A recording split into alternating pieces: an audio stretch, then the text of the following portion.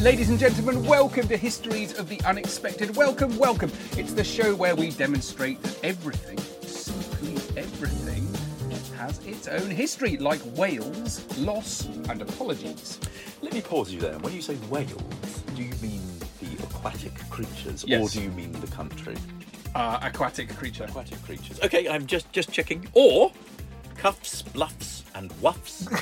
Wuffs is all about dogs. You just it's made that up. canine history, I did. Or ants, pants, and rants. Whoa. And rants is very connected to what we're going to be talking about today. However, before that, as you all know, we will be following the links in our minds as we come across them, explaining how these histories link together in unexpected ways. Who knew, for example, that the history of gloves, about which I am obsessed, is all about the Holy Roman Empire, gift-giving, poisoning and manliness. And I am, in fact, part of an AHRC research network on gloves at the moment. And I'm going to Bath on Friday as part of it. I'm going to meet lots of people who work in gloves museums around the country. So I am super excited. Gloves museums around the country. Yes, I might be brilliant. ignorant, but are there... Northampton, Worcester, Shut up. Bath, No. blah, blah, blah. I don't believe it. Victoria and Albert Museum, the Museum of London, full of collections of historic leather gloves. There are people Are there from... socks museums? You should know there are not socks. The thing with leather is it survives. Socks tend to get holy and I have leather get socks. thrown away. You have leather, I'm sure you do. Leather socks and leather underwear, I imagine. Or, James, that the history of the itch Yes. is all about phlegm, penitence, infidelity, syphilis, and gunpowder. I can imagine. And jokes. Practical jokes. Did you ever have itching powder? I once had itching powder put down my back by a friend. It's terrible. Have you ever had that? Scratched my back raw.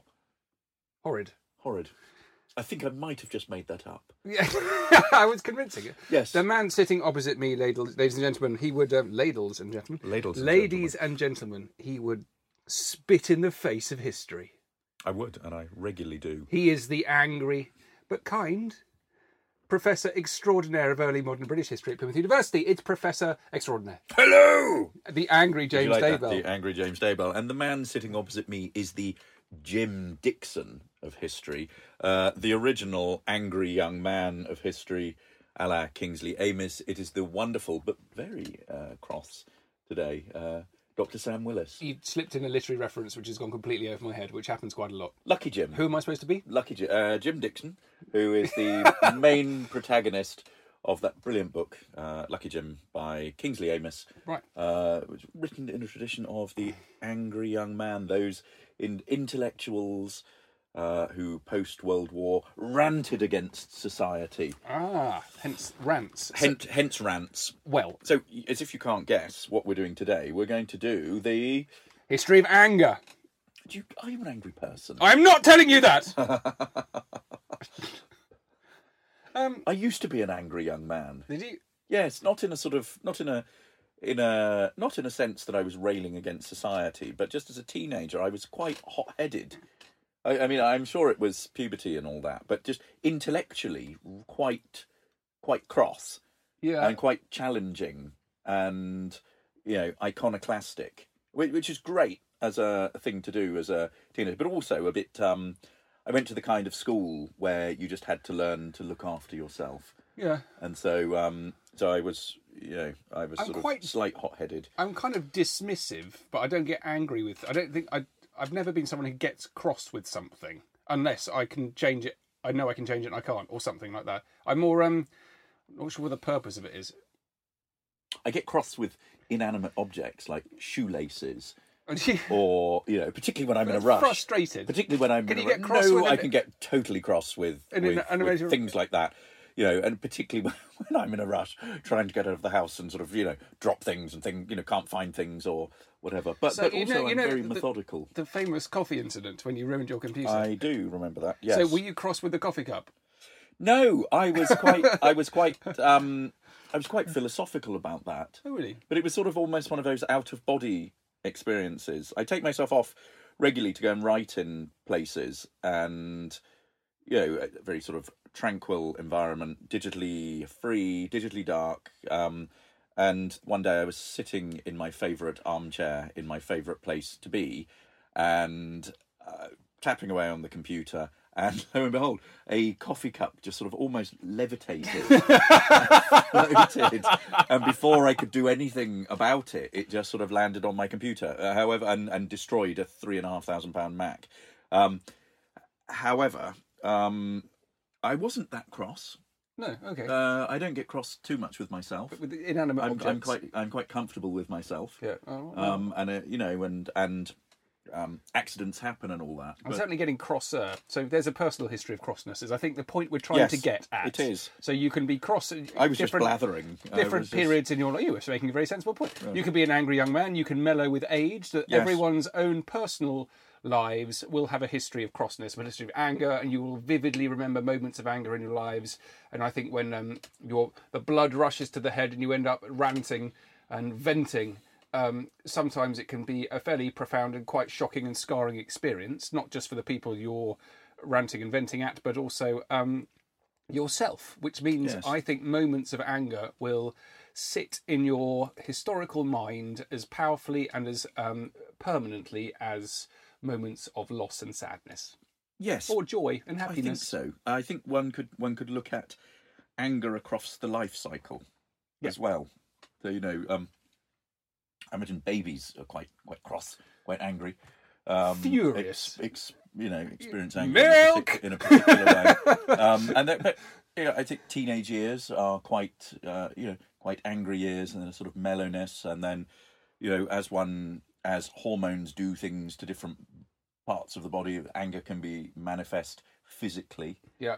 But let's think about a taxonomy of anger. How do you start studying a history of anger? How do you start defining anger as a concept? And there's been brilliant work done on this. I've just been reading Thomas Dixon's blogs on this. He runs the Centre for the History of Emotions at Queen Mary University. We read his book on Weeping Britannia when we looked at the history of tears. Brilliant professor of the history of emotion, and he's got a series of blog posts on the history of anger.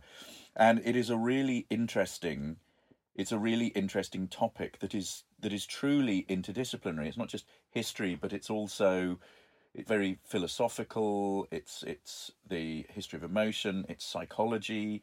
It's about medicine. And how do you start looking at anger as an emotion, as an idea, as a philosophical idea? It's something that interested the ancients and beyond, and this idea of anger. How do you see it in its linguistic variants? Different definitions of what anger is. Anger is how we categorize anger in English-speaking Western traditions, but how is that dealt with across the world? Biologically, how does anger manifest itself in physical symptoms of the body? Or is it something that's connected to cognition and thought?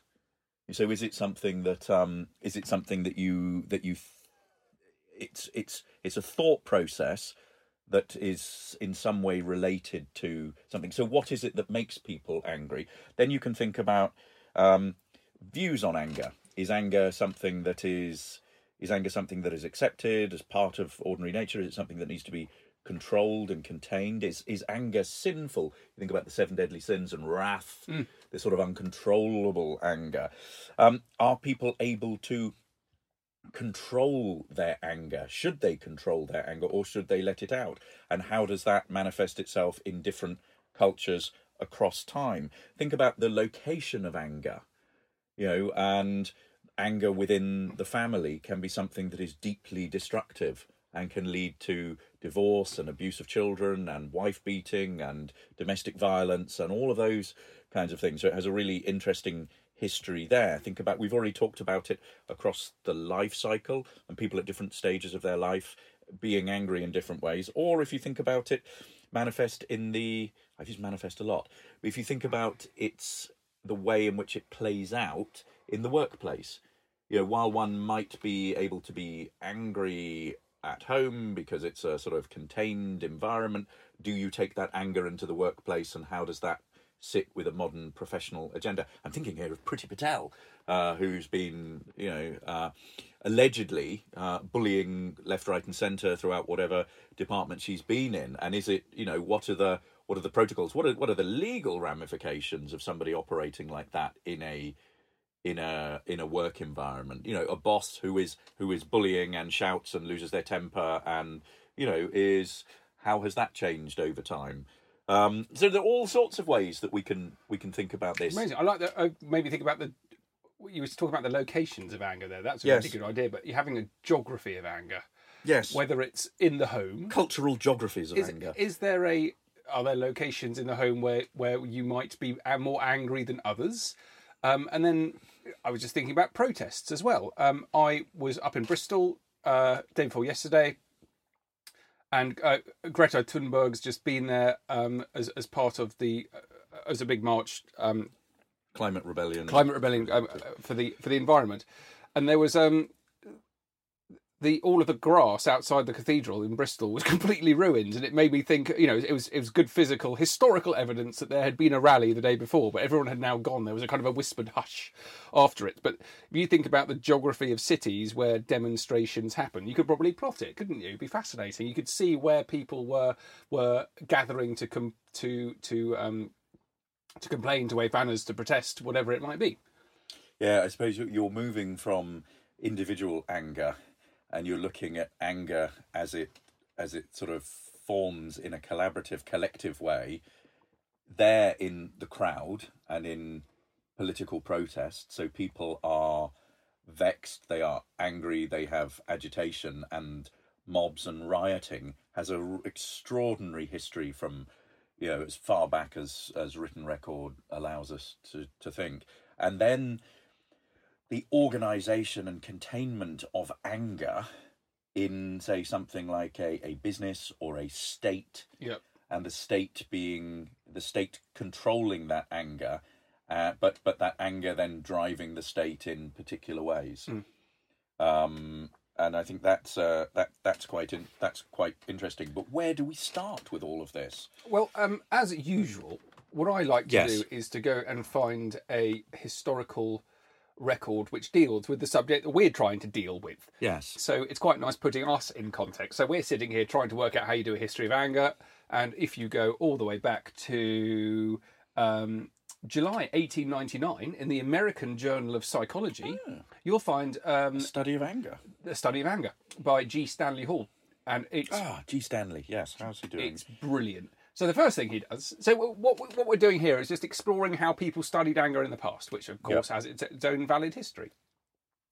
And by looking at the way people studied what you're studying in the past, you can learn all sorts of fascinating things. The first thing he does is he makes an amazing list of words in the English language which are linked with anger. And, he's done this to make the point that there are very, very, very large amounts of them. Give me some.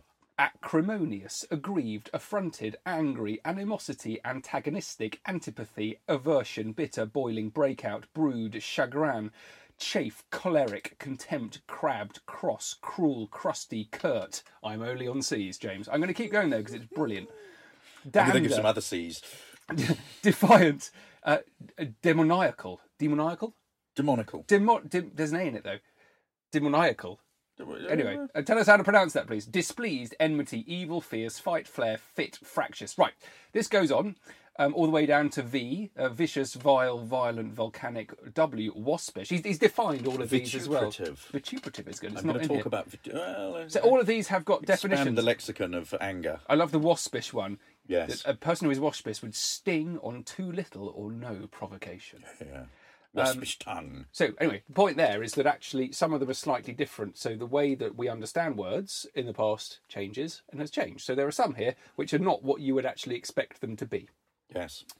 And anyway, he goes through those, and then what he does is he amazingly groups them into 12 different groups.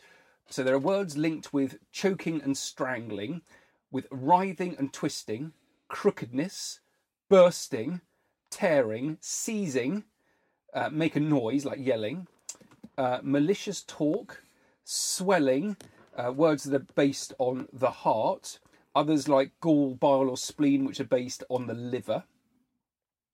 And then what he does is he sets aside those and he looks at the way that other historians of other sort of philosophers have looked at anger in the past. He goes back to a chap called Gebhardus in 1705, Slevoitius 1711. So he's looking at 18th and 19th century stuff. All of them giving elaborate descriptions of anger and treatment as well. One chap thinks that anger can cause cancer, and I love this phrase, and is liable to foreclose a mortgage of weakness in organs. Ooh, yikes. That's how they're right. And then it goes on to explore how and why anger might, on occasion, be noble. It can lead to a murder. He says, if acted in a moment of passion, is a crime possible of the most noblest of natures. I was fascinated by this aspect. Here, savage races often work themselves up to a transport of rage for their battles by dances and yells and rush upon the foe in blind fury. The warrior's face is made up in the most fiendish way. His weapons suggest torture more than death, as do even his ornaments, and his scars are eloquent of the most desperate encounters. That kind of struck a chord because we write about the berserkers in our histories of the unexpected. The Vikings, furious warriors, the furious warriors of the Vikings. But there's a particular aspect here which I love, and it is on the history of running amok. It's actually a thing. Didn't know this. And of course it's a thing. Amok is a really weird word, and it sounds a bit like it's from Southeast Asia. It sounds like a Thailand word, doesn't it? A Thai word. And that's because it is. Excellent. What is to run amok? Well, let me just tell you what this guy describes it as. This is again from 1899. Common among Malays and in other Oriental lands.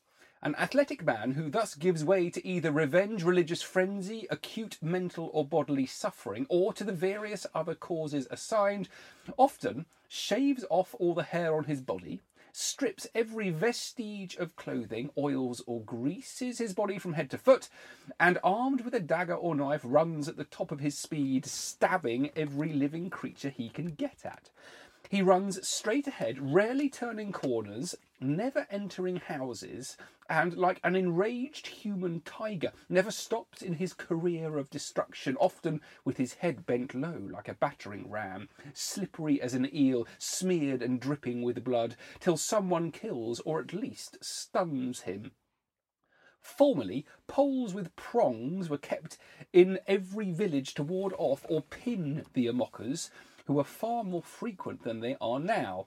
The attack is not due to intoxication, nor are the Malays subject to ordinary epilepsy. But it occurs when pain, grief, gloom and loss of hope, nursed by brooding, bring on what their language calls heart sickness.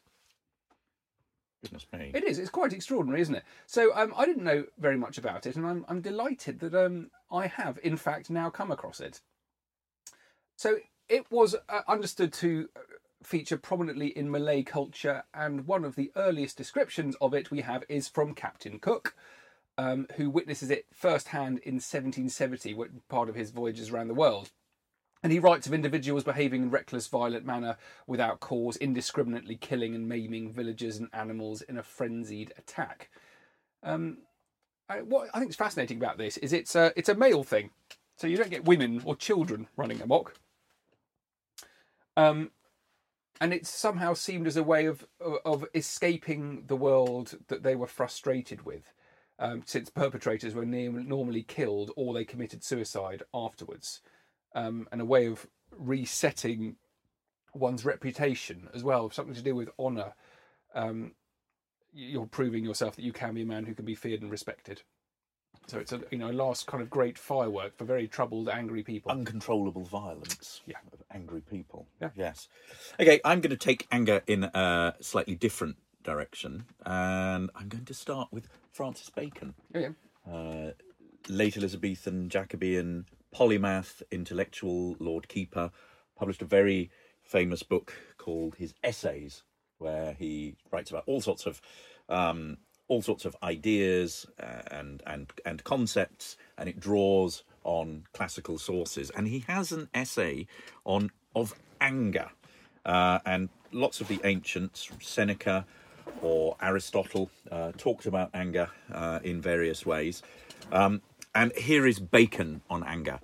To seek to extinguish anger utterly is but a bravery of the Stoics. We have better oracles. Be angry, but sin not. Let not the sun go down upon your anger. Anger must be limited and confined, both in race and time. We will first speak how the natural inclination and habit to be angry may be attempted and calmed. Secondly, how the particular motions of anger may be repressed or at least refrained from doing mischief. Thirdly, how to raise anger or appease anger in another. And that's connected to oratory. So it's the way in which you rally the crowds to be angry. For the first, there is no other way but to meditate and ruminate well upon the effects of anger, how it troubles man's life, and the best time to do this is to look back upon anger when the fit is thoroughly over. Seneca saith well that anger is like ruin, which breaks itself upon that it falls. The scripture exhorteth us to possess our souls in patience. Whosoever is out of patience is out of possession of his soul. Men must not turn bees. Your bees again. Anger is certainly a kind of baseness, as it appears well in the weakness of those subjects in whom it reigns. Children, women, old folks, sick folks. Only men must be aware that they carry their anger rather with scorn than with fear, so that they may seem rather to be above injury than below it, which is a thing easily done if a man will give law to himself in it. So there's this idea that anger is natural here, but it's something that you need to control, and that it's connected to almost madness and to be out of control. So there's a sense that it's sinful. It's something that you shouldn't do, and it's something that we need to control and curb. For the second point, the causes and motives of anger are chiefly three. First, to be too sensible of hurt, for no man is angry that feels not himself hurt, and therefore tender and delicate persons must needs be often angry. They have so many things to trouble them, which more robust natures have little sense of. So anger, the cause of anger is about being slighted. The next is the apprehension and construction of the injury offered, to be in the circumstances thereof full of contempt. For contempt is that which putteth an edge upon anger, as much or more than the hurt itself. And therefore, when men are ingenious in picking out circumstances of contempt, they do kindle their anger much. Lastly, opinion of the touch of a man's reputation doth multiply and sharpen anger, wherein the remedy is that a man should have a consalvo, as Consalvo was wont to say, but in the refrainings of anger, it is the best remedy to win time and to make a man's self believe that the opportunity of his revenge is not yet come, but that he foresees a time for it, and so to still himself in the meantime and reserve it. In other words, anger is the cause of people who annoy you, who slight you, who challenge your reputation, who challenge your honour. So that's the causes of it, and then it's connected to revenge. So don't be too hot-headed if somebody does that. Take your time and enact your revenge later on. To contain anger from mischief, though, it take hold of a man, there be two things, whereof you must have special caution. The one of extreme bitterness of words, especially if they be accelerate or proper, and again, that in anger a man reveal no secret, so don't be too hot-headed, for that makes him not fit for society. The other, that you do peremptorily break off in any business in a fit of anger, but howsoever you show bitterness, do not act anything that is not revocable. In other words, anger leads people to act in ways that they will later regret. So you need to be able to control yourself. And finally, for raising and appeasing anger in another, it is done chiefly by choosing of times when men are forwardest and worst disposed to incense them. Again, by gathering, as was touched before, all that you can find out to aggravate the contempt, and the two remedies are by the contraries. The former to take good times, when first to relate to a man an angry business, for the first impression is much, and the other is to sever as much as may be the construction, to sever as much as may be the construction of the injury from the point of contempt, imputing it to misunderstanding, fear, passion, or what you will. In other words, this is connected to oratory and something like Aristotle's Guide of Rhetoric, which is basically how, when you are talking to a group of people, how do you get them incensed? How do you make them angry? What kind of arguments can you put ahead? And it's exactly the kind of rhetoric that we are seeing today with the rise of populism around the world. And you think about the tactics that are being used by Trump in the US, the way in which he's pandering to his base and that he's winding them up in a particular way, or the way in which the right in the UK around Boris Johnson is antagonising people and winding them up. And in a sense, there is that idea that's current at the moment that actually, by causing dissent and causing instability, certain people will profit from it. So having that kind of, causing people to get angry with each other. And actually, if you have a look at the way in which the Russian state seems to be interfering in all sorts of things, not only in elections, but also the way in which they're interfering in debates around immunisation, for example. They're locating those particular fractures within public discourse that will cause people to get very angry, very vexatious. And actually what that does is it makes a very unstable society. And when you have an unstable society like that, with the rise of populism, then certain kinds of political regimes prosper. All of that from Francis Bacon. Amazing, Francis Bacon. It does make you think about, social media as well, and clickbait. Yes. So people, there's an online visual version of this. We're talking about rhetoric. We're talking about people standing up and talking, trying to wind you up. But there's a new way which has kind of come out in the last maybe 10 years of creating the same reaction instinctively by something you look at. By something you see. Means, yes. The visual means, and it's your reaction to those visuals. It's the power of images, power of photography, which has always been there, and but not in the ways you might suspect. I mean, I want to talk about something which is related to that, but that's the same. It's in iconoclasm in general. So this is people destroying or damaging works of art. In particular, I want to look at works of art, but there are very famous examples of it, of people chopping the nose off sphinxes or whatever it might be, damaging statues. The Reformation, iconoclasm, smashing windows, smashing saints, whitewashing, all of that. Yeah, so this is a response to a visual stimulus that's made someone angry, or they are already angry and they are going to damage something visual to make the point, to make a statement which will always be there. I was in Amsterdam last week, a couple of weeks ago, I suppose. Yes, having a very nice time. I knew that, yes. You didn't know that. You had a lovely time. I did have a really brilliant time. Relaxing time. My new favourite bar. There's like a brewery and a windmill. We should do the unexpected history of windmills. Let's do that next. I want to do apologies as well. Okay. Anyway, we digress. Yes. And dogs. One of the most famous paintings in the Rijksmuseum is Rembrandt's The Night Watch. You know it? I do know it. It's enormous. Brilliant. And it's very beautiful. And you've got these guards walking through from the darkness into a patch of light. It's a really, I don't know, it's a kind of has a fairly significant physical effect on you when you look at this thing, because it is just so huge as much as anything else. So it's a 1642 painting. But I want to talk about what happened to it in 1911, because in 1911 it was vandalised like this. Oh, let me see. Here's a cool fact.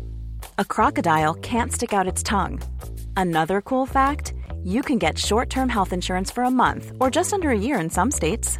United Healthcare short-term insurance plans are designed for people who are between jobs, coming off their parents' plan, or turning a side hustle into a full-time gig.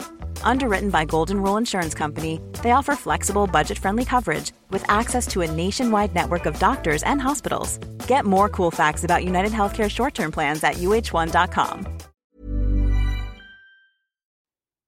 Gosh, And it's daubed in paint, isn't it? yeah, those are scratches on the varnish. Oh. And that was actually that was when it was damaged in 1975. But I want to talk about a time when it was damaged before. And it had even been damaged before 1911. I'm talking about 1911, but there is a history of the specific damage to this painting, which is interesting. You want to say something? I was going to say that makes me angry. Oh, does it? Yes. Oh, interesting. The idea of incensed. So the assailant at the time was Cross, and he did this. This is a wonderful article on the motives of iconoclasts. And he did this because he believed that the state had deliberately stopped him from getting a job. And he'd been dismissed from his post as a cook in the Royal Navy, in the Dutch Navy. So the police asked him, "Did you plan to damage the Night Watch that Friday afternoon when you set out?" "No," he said, "but when I went for a walk and entered the Rijksmuseum, I suddenly had the idea of avenging myself on the painting to cool my anger on it. I thought it belonged to the state. I didn't want to ruin the painting. I only wished to scratch it a few times." "But why did you choose the Night Watch?" He answers, "Because it seemed to me the most expensive possession of the state. When I'm annoyed, I'm capable of anything." So fascinating there. And it's been repaired since, but there are some works of art, with Night Watch is one of them, which have been attacked by angry people again and again and again. Another fascinating example is what happened to Velázquez's Rokeby Venus in March 1914. So this is a painting in the National Gallery. In London. In London, absolutely. Yes. Sorry, National Gallery in London. And it shows, well, it's a painting of the Spanish Golden Age, so very similar age to the Night Watch, actually, 1647, just 5 years later. Painted during the artist's Velázquez's visit to Italy. And it shows the goddess Venus in a very sensual pose, lying on a bed, looking in a mirror, held up by the Roman god of physical love and her son Cupid. It's a remarkable thing. You should go and see it. Anyway, Mary Richardson, the suffragette, Know her well. 10th of March 1914, goes into the National Gallery and takes a meat cleaver to the painting. And there's photographic evidence of what Goodness happened. me. There's slash marks down the canvas. Yeah. I bet that took somebody quite a while to repair. And she says here about it, she's interviewed, "I have tried to destroy the picture of the most beautiful woman in mythological history as a protest against the government for destroying Mrs. Pankhurst," the famous suffragette, "who is the most beautiful character in modern history. Justice is an element of beauty as much as colour and outline on canvas. If there is an outcry against my deed, let everyone remember that such an outcry is an hypocrisy so long as they allow the destruction of Mrs. Pankhurst and other beautiful living women. And that until the public ceases to countenance human destruction, the stones cast against me for the destruction of this picture are each an evidence against them of artistic as well as moral and political humbug and hypocrisy." And then later on, she also said that I wanted to show that the most beautiful woman on canvas was nothing compared to the death of one woman in prison. I wanted to draw attention to the plight of Mrs. Pankhurst, our leader, who was then in an underground cell green with mould in Holloway Prison. We believed she was dying. And she concluded, "I always remember that Mrs. Pankhurst was removed from her cell almost immediately." And one other aspect of what's going on here, so this is iconoclasm, damage to art deep in the middle of the suffragette movement. But then she also says this, which is fascinating. A very different significance, but she says, "I didn't like the way men, visitors to the gallery, gaped at it all day long." And that was one of the reasons... Angry at the male gaze. Angry at the male gaze, yeah.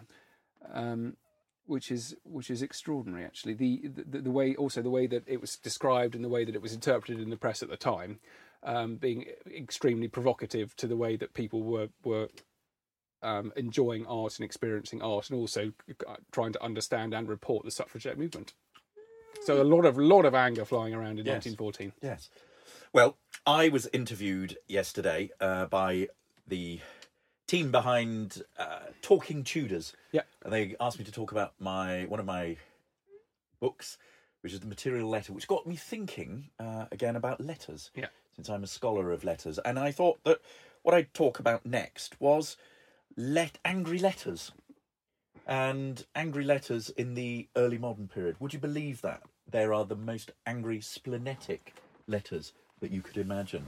And coming out of that, what we've already talked about, which is the Francis Bacon's model of anger and the idea of how you incite anger from classical models.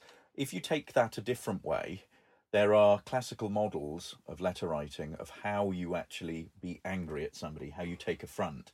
And you have to address them in fairly polite ways, but also you are able to sort of, use exactly the same kind of tropes that will praise them about their good breeding and everything. You flip it. So you use that as a way of attacking them. So you attack their poor breeding. And there are some absolute humdingers. And my favourite is, I say favourite in the sort of sense that it's just so rude. You wouldn't think that this is an early 17th century letter. This is a letter to one Christopher Brooke, who's a lawyer in the 17th century, long-standing member of Parliament for York. He's an author of literary works. He writes a letter to a woman called Lady Eleanor Davies, who apparently has been rude to his wife and his children, and he writes to her in the most splenetic, like really angry way. And he writes to her, complaining that, "Did not I entreat you, my Lady Trifle, to make some mannerly amends for your impudence and causeless abusing of my wife and that innocent child? And is not it true that my wife tells me that you are an incorrigible malkin, and have set upon her again with your base coxcomical braveries?" And then then he's really abusive to her.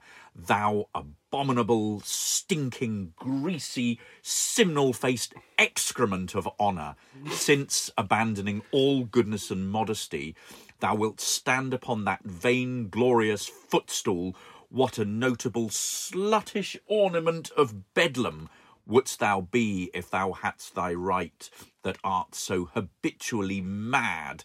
For it is yet a month or more to midsummer moon. What a scorn and she-block of laughter is that scurvy contracted purse mouth of thine, and those black patches of ugly deformities which makes thee ridiculous to all men, women, and children, except thy shitten self, for the eyes of the body are always hoodwinked and clouded with cypress and veils of mercury clots, most filthy put on, and the eyes of thy mind hath ever been blurred and blinded with fastidious punctualities, and the humour of my lady would be in the play. Is it not a wretched thing that thou art naked and hast no fig leaves to cover thy shame, but the titles of thy house? Are there no higher considerations? Doth not a brickbat of Babel in that respect go 20 times beyond thee? Is not a china dish worth more than 20 such glazed and sized pictures as thou art, if thy husband did not cover thee, but again hoisted on his blatant beast, bid him expound those verses of Achilles? If he did, and thou yet remain an incorrigible, unperfumed piece of Egyptian mummy, then I will vouchsafe to interpret them myself to thee, but ungentle, and not according to the rigour of the letter. better the sights. Were thy father far, so wert virtuous, rife, and debonair, then that Achilles had thee, monster, made as now thou art, a sorry and lying jade. But I will spend no more term time upon thee, Hecate, Medusa, Legion, cloven-footed Gorgon. Yet if I meet thee in the vacation, assure thyself I will kick thee and scratch a minced pie for a dog from thy ill-kept, filthy dunghill arse, and be ever what thou art, which is the most horrible curse that can be laid upon thee. I have never, ever read a letter quite like that. It is just full of anger and scorn. Where does it survive? Do we know that? It survives all over the place. That's the thing. It circulates. Do you know where the it original circulates is? as a libel. No, it's. I mean, I think it's printed. It's all over the place. I mean, it really is a kind of. Yeah. You know, it's a phenomenon. It's one of those sort of libelous letters from this period, and there's a really close line between, really overstepping the boundaries. That how do you write to a gentlewoman in that? Yeah, in that manner. I think that man was just towing the line. I think he was completely fine. Didn't overstep anything. He's quite cross. Yeah. But that's actually just led me on to one of the other things I was thinking about was, this person here has fundamentally lost all control and restraint. And there is a whole history of controlling your anger and of not losing restraint. Yes, management. Anger management. And one particularly interesting chapter of that is in Victorian pugilism. It's in boxing. It's being able to control it. Yes. I'm not sure I've got time to really get into it now, but the fundamentals of this is that if you're fighting and you let your anger control the situation, you've already lost the fight. And there are some very famous Victorian boxers at the time who are known for being very scientific about what they're doing a lot of training, and everything they can to prepare themselves so they don't lose it basically in the ring. And it's also linked to what is acceptable in the ring. Basically, losing your temper is not acceptable in the ring. Yes. As long as dropping, gouging, shifting, and other kind of descriptions of what's going on. So there's a whole history of like the tactics and the rules of boxing, as well as the sort of the moral purpose behind it. None of which I've got time to go into because we've been ranting ourselves, have we not? We have been ranting. That letter was extraordinary. You look tired after reading it. I've never read it out like that, out aloud. Yeah. Wow. Well, I've really enjoyed that episode. Ladies and gentlemen, thank you all so much for listening. Do please pass the word on. And please leave us a review on iTunes. It makes a massive difference. It doesn't take you long, and it really means all the world to us. You can follow me on Twitter. I'm at Dr. Sam Willis. And you can follow me at James Daybell, and you can follow the podcast on at UnexpectedPod. Find out what we're doing at historiesoftheunexpected.com. We've got 2 live shows on tour. We've got our first multi-period, chaotic, crazy, great fun show, and our specific one on the Tudors. We're coming to schools. If you're a teacher, check out our schools page. Castles, literary festivals, theatres, churches, village halls, kind of going everywhere, aren't we? We're doing Beautiful Days again this year. Another big which music I'm festival. Very excited about. We went there last year. Bringing history to music festivals is something I'm absolutely committed to. I think it's great. So do please get in touch and do check out patreon.com/histories of the unexpected if you would like to donate and you'd like to help us on our mission to change the way that you all think about the past. All of your help will be gratefully received. It really does make a huge difference. Thank you all so much for listening. We've loved chatting to you. Bye. Bye.